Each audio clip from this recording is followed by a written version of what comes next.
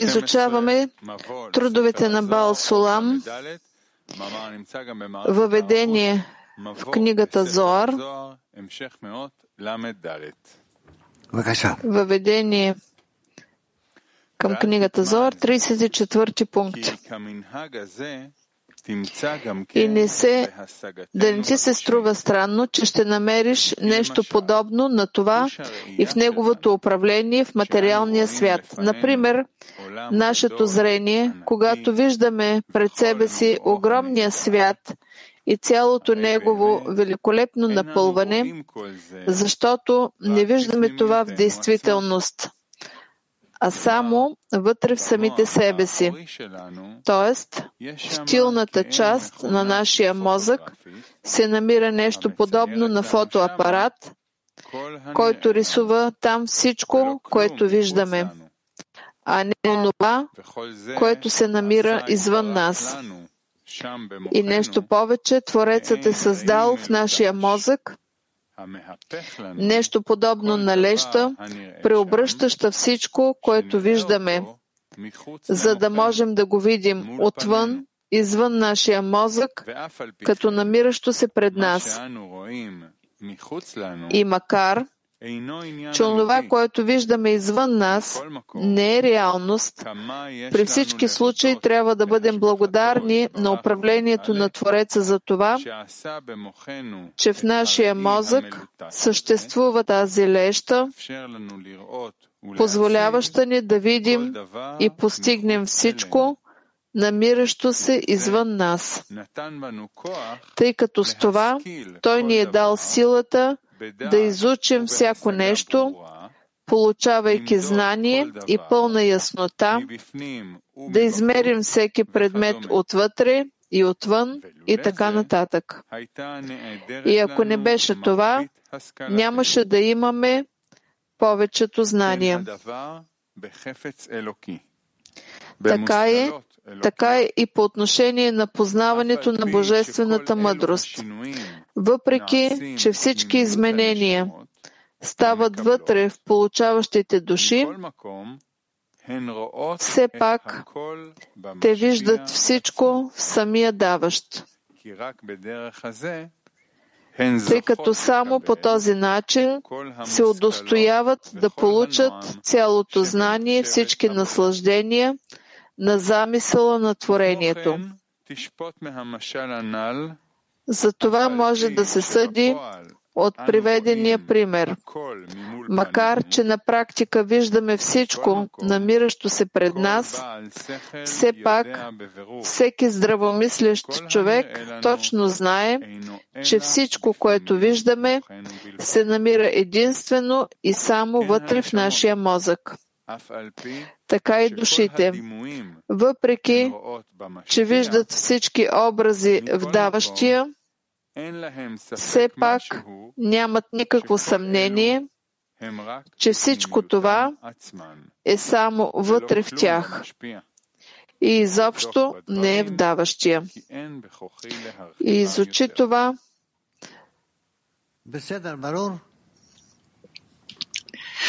Разбрано ли е това? Тоест, разбира се, че ние сами това не разкриваме, че това е така, но можем да се съгласиме с това, че по този начин изграждаме силата на нашето зрение. Разбрано ли е? Добре, да.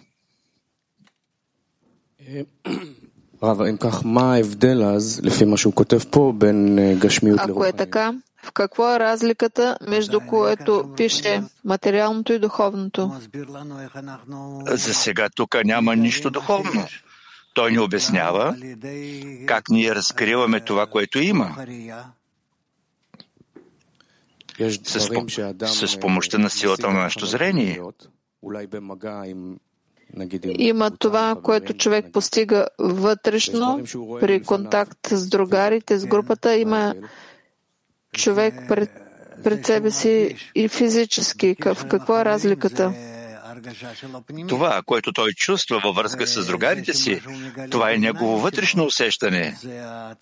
А това, което той разкрива със своите очи, това е неговото възприятие, което е навън. И какво определя какво ще бъде там и какво тук?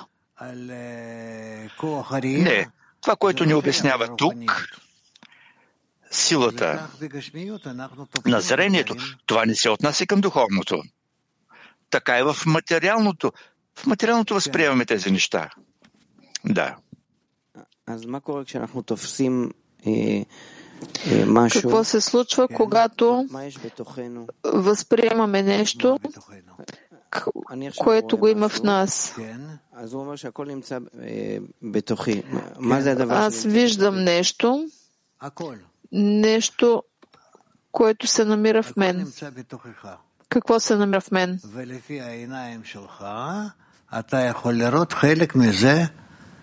Всичко е в теб и в зависимост от твоето виждане.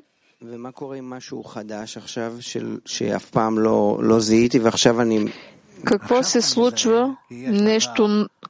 Нещо ново и когато сега изведнъж виждам.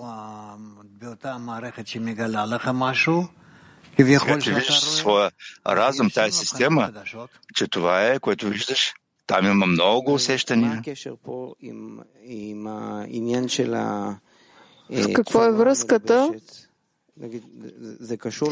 между формата, която е облечена? Говорим за форма, облечена в материя, и сега идва светлина, в която са всички форми изведнъж. В материала се облича една от тях, която се намира в мен. Как това е устроено? Не, нищо не идва и не се разпространява, но ти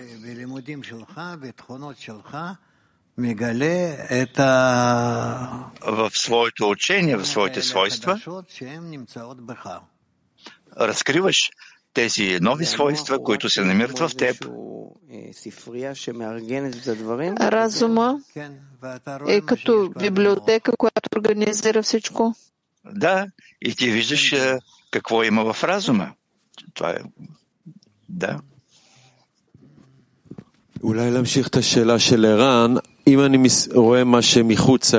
Ще продължа въпроса на Иран. Ако виждам нещо, което е извън мен, което се намира в мен, извън мен има планина и дърво, какво означава това в мен?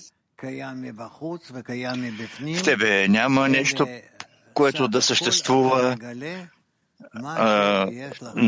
да не съществува вътре, но ти само разкриваш това, което има от тебе, и то се разкрива сега. Каква е тази материя, която разкривам отвън в мен? Каква е тази форма в мен? Това е форма, която ти разкриваш. Какъв е този материал отвътре? Материал на разума. И как тази мислена материя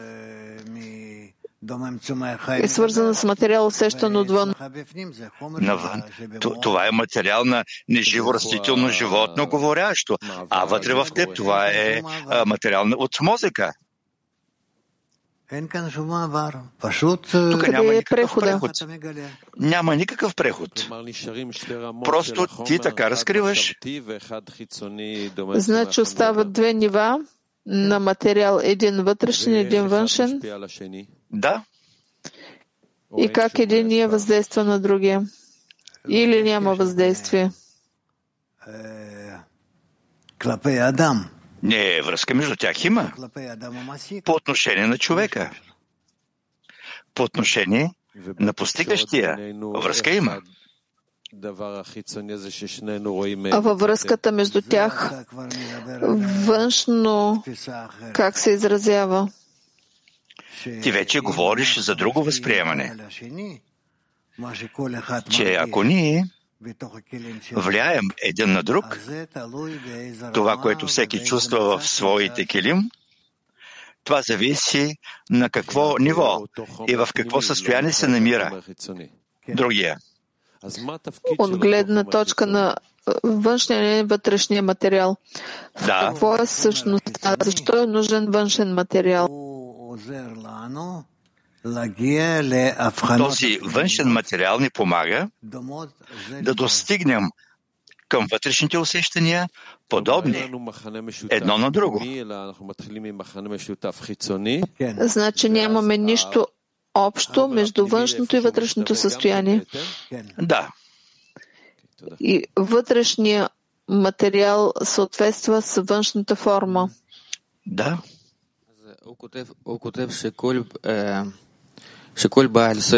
Той пише, че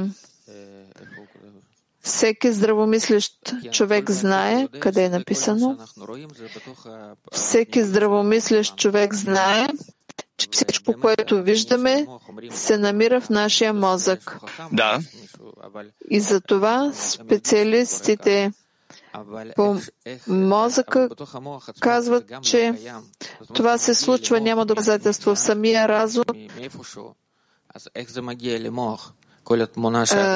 Разума получава от някъде как постъпват в разума картините и откъде идват. Откъде това идва? От Твореца? От Твореца, който включва в себе си всички тези форми. Значи човек се намира в триизмерен филм и докато... Хубаво, напред. 35 пункт. И тъй като казаното се отнася до основите на мирозданието, и аз много се безпокоя, изучаващият да не го разбере грешно, си струва да се потрудя още и да цитирам златните думи, казани за това в самата книга Зоар, разяснявайки ги доколкото мога. Думите на Зоар, и ако попита човек, защо е казано, че не са видели те всички картини. И как искаме от Твореца имена и сфирот. И той ще отговори,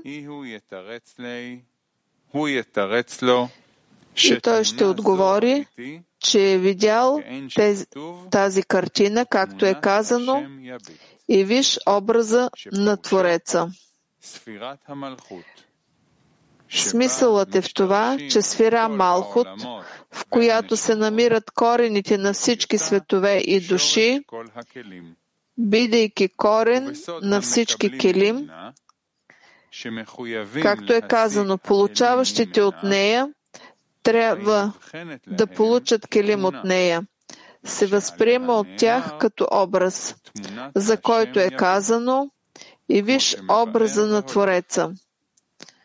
Но дори, както Изор го обяснява, но дори този образ, който наричаме сфера Малхут, става дума не за нея като такава, намираща се на своето място, а за това, че когато светлината на Малхут се спуска и разпространява върху създанията, тогава тя става видима за тях, за всяко от тях в съответствие с техния облик, виждане и въображение.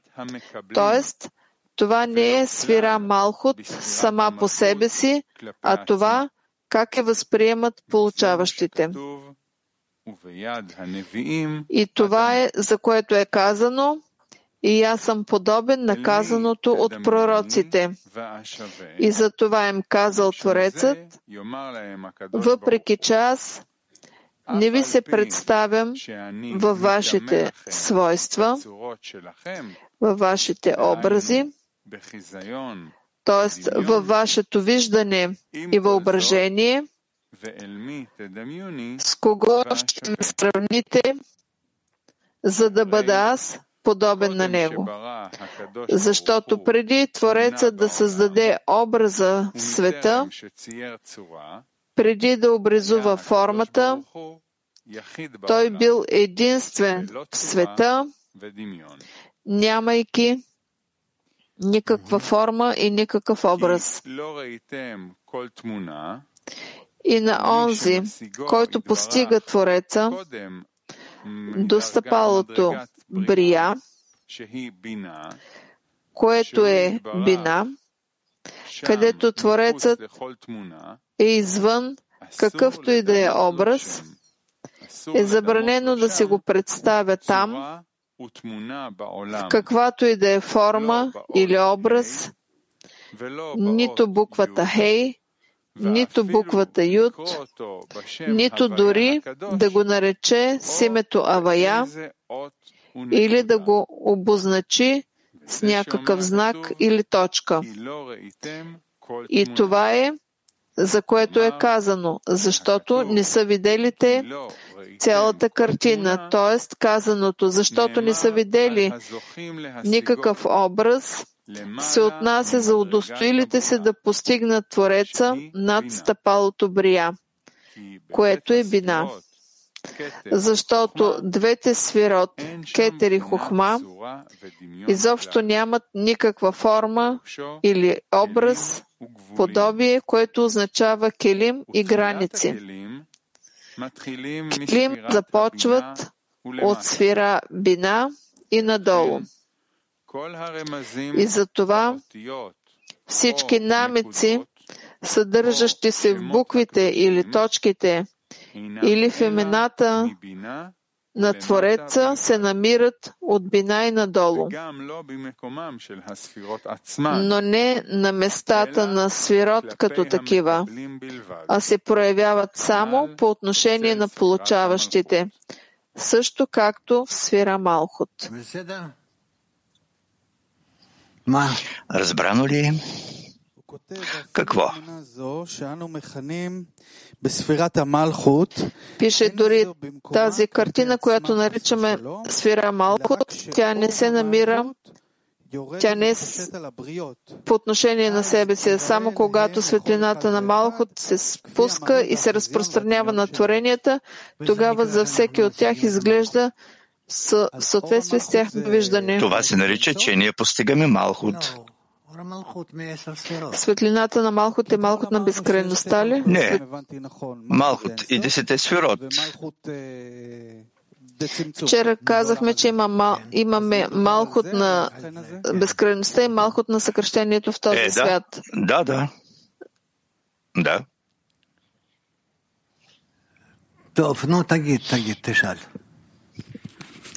Добре. Кажи, попитай. Защо цялото ни възприятие е взад на бина, т.е. в Ишсут? Защото само тук и надолу започват получаващите. Защо? За да постигнем нещо минимално, в тази изключителна наука е необходим учител на ниво, подобно на вашето.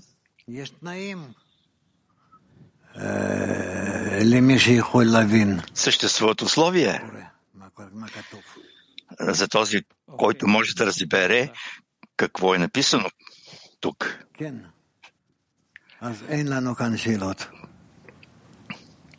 Добре, тук нямаме въпроси. Да, Давид? Не успях да разбера. Получаващите творения, които усещат светлината на Малхут, те усещат, че това е в тях или извън тях? Те чувстват, че това е извън тях, да?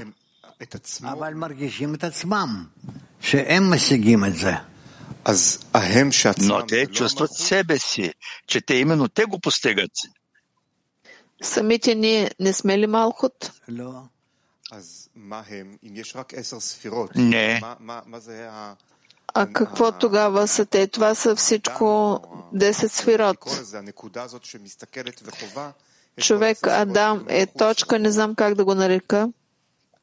Точка, която усеща и няма всичко това.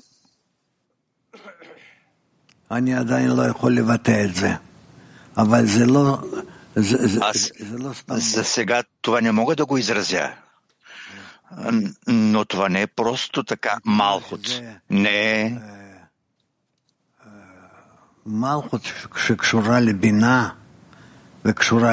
аз бих казал, че това е малхут, която е свързана с бина, а която е свързана с кетер. Тоест, тук има подем на малхут чрез бина към кетер. Това е, което в крайна сметка постигаме. А ние себе си постигаме като какво? Себе си ние постигаме като част от малхут, която е слята с бина. Това, което казвате, без да го разбирам. И така, и така. Аз съм и част от малхут и я усещам като външна по отношение на себе си. Да. Добре, да завършим тук. имаме отчет.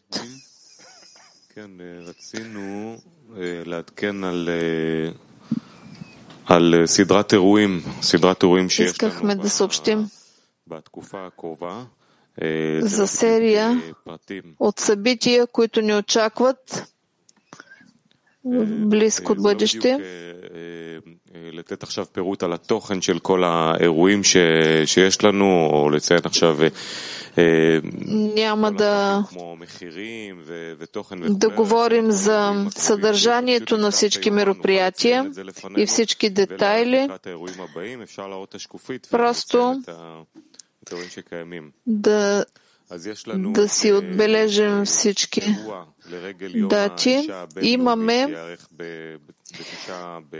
събитие в чест на Международния ден на жената. Ще се състои на 9 март. Това е в събота. Ще бъде от 10 сутринта до 14. Допълнително ще съобщим. Ще имаме мероприятие, което ще се проведе в Тел Авив за широката публика, мероприятие със смисъл. Това е пробно мероприятие. Там млади наши приятели ще проведат лекция и ще съобщим по-нататък. На 23 март ще проведем вечер на единството в чест на Пурим. Ще бъде от сутринта до вечерта. Цялото израелско кли е поканено тук, в нашата сграда. И световното кли, разбира се, ще бъде включено в това мероприятие. Следващото мероприятие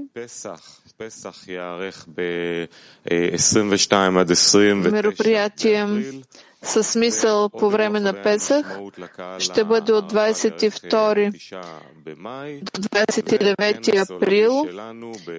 Още едно мероприятие със смисъл ще имаме на 9 май.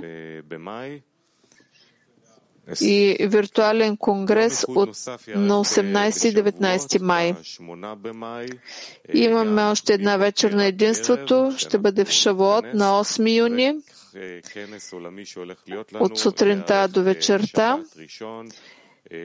И световен кабалистичен конгрес в Израел, който ще бъде от 13 до 15 септември. Цялото световно кли е поканено тук, ако нямаме големи пречки.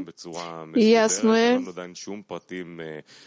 отделът по мероприятията ще ви изпрати всички тези съобщения. Все още нямаме точни подробности, но да знаете да си отбележите тези дати. Благодаря разписанието днес от 10:55, програма Вътрешен поглед, от 12-дневен урок, от 17:30 четем учението за 10 сферот и от 19:30 четем Зоар. Ще завършим с песен. Looking for a way to put together all the pieces of these broken parts. The signs are in the air, in every breath, in every moment, and in every heart. Every time we rise and fall together, there's a light to guide us through it all. We hold on to each other through the ways that we discover on the road to love. נחזיק ביחד מעל ההבדלים, נראה איך אהבם חזה על הפשעים. Hold on to love, come on and let your heart sing. Break open the door, it's time for uniting. Above, thoughts of me beyond the horizon. Together we see through the den that we're living in.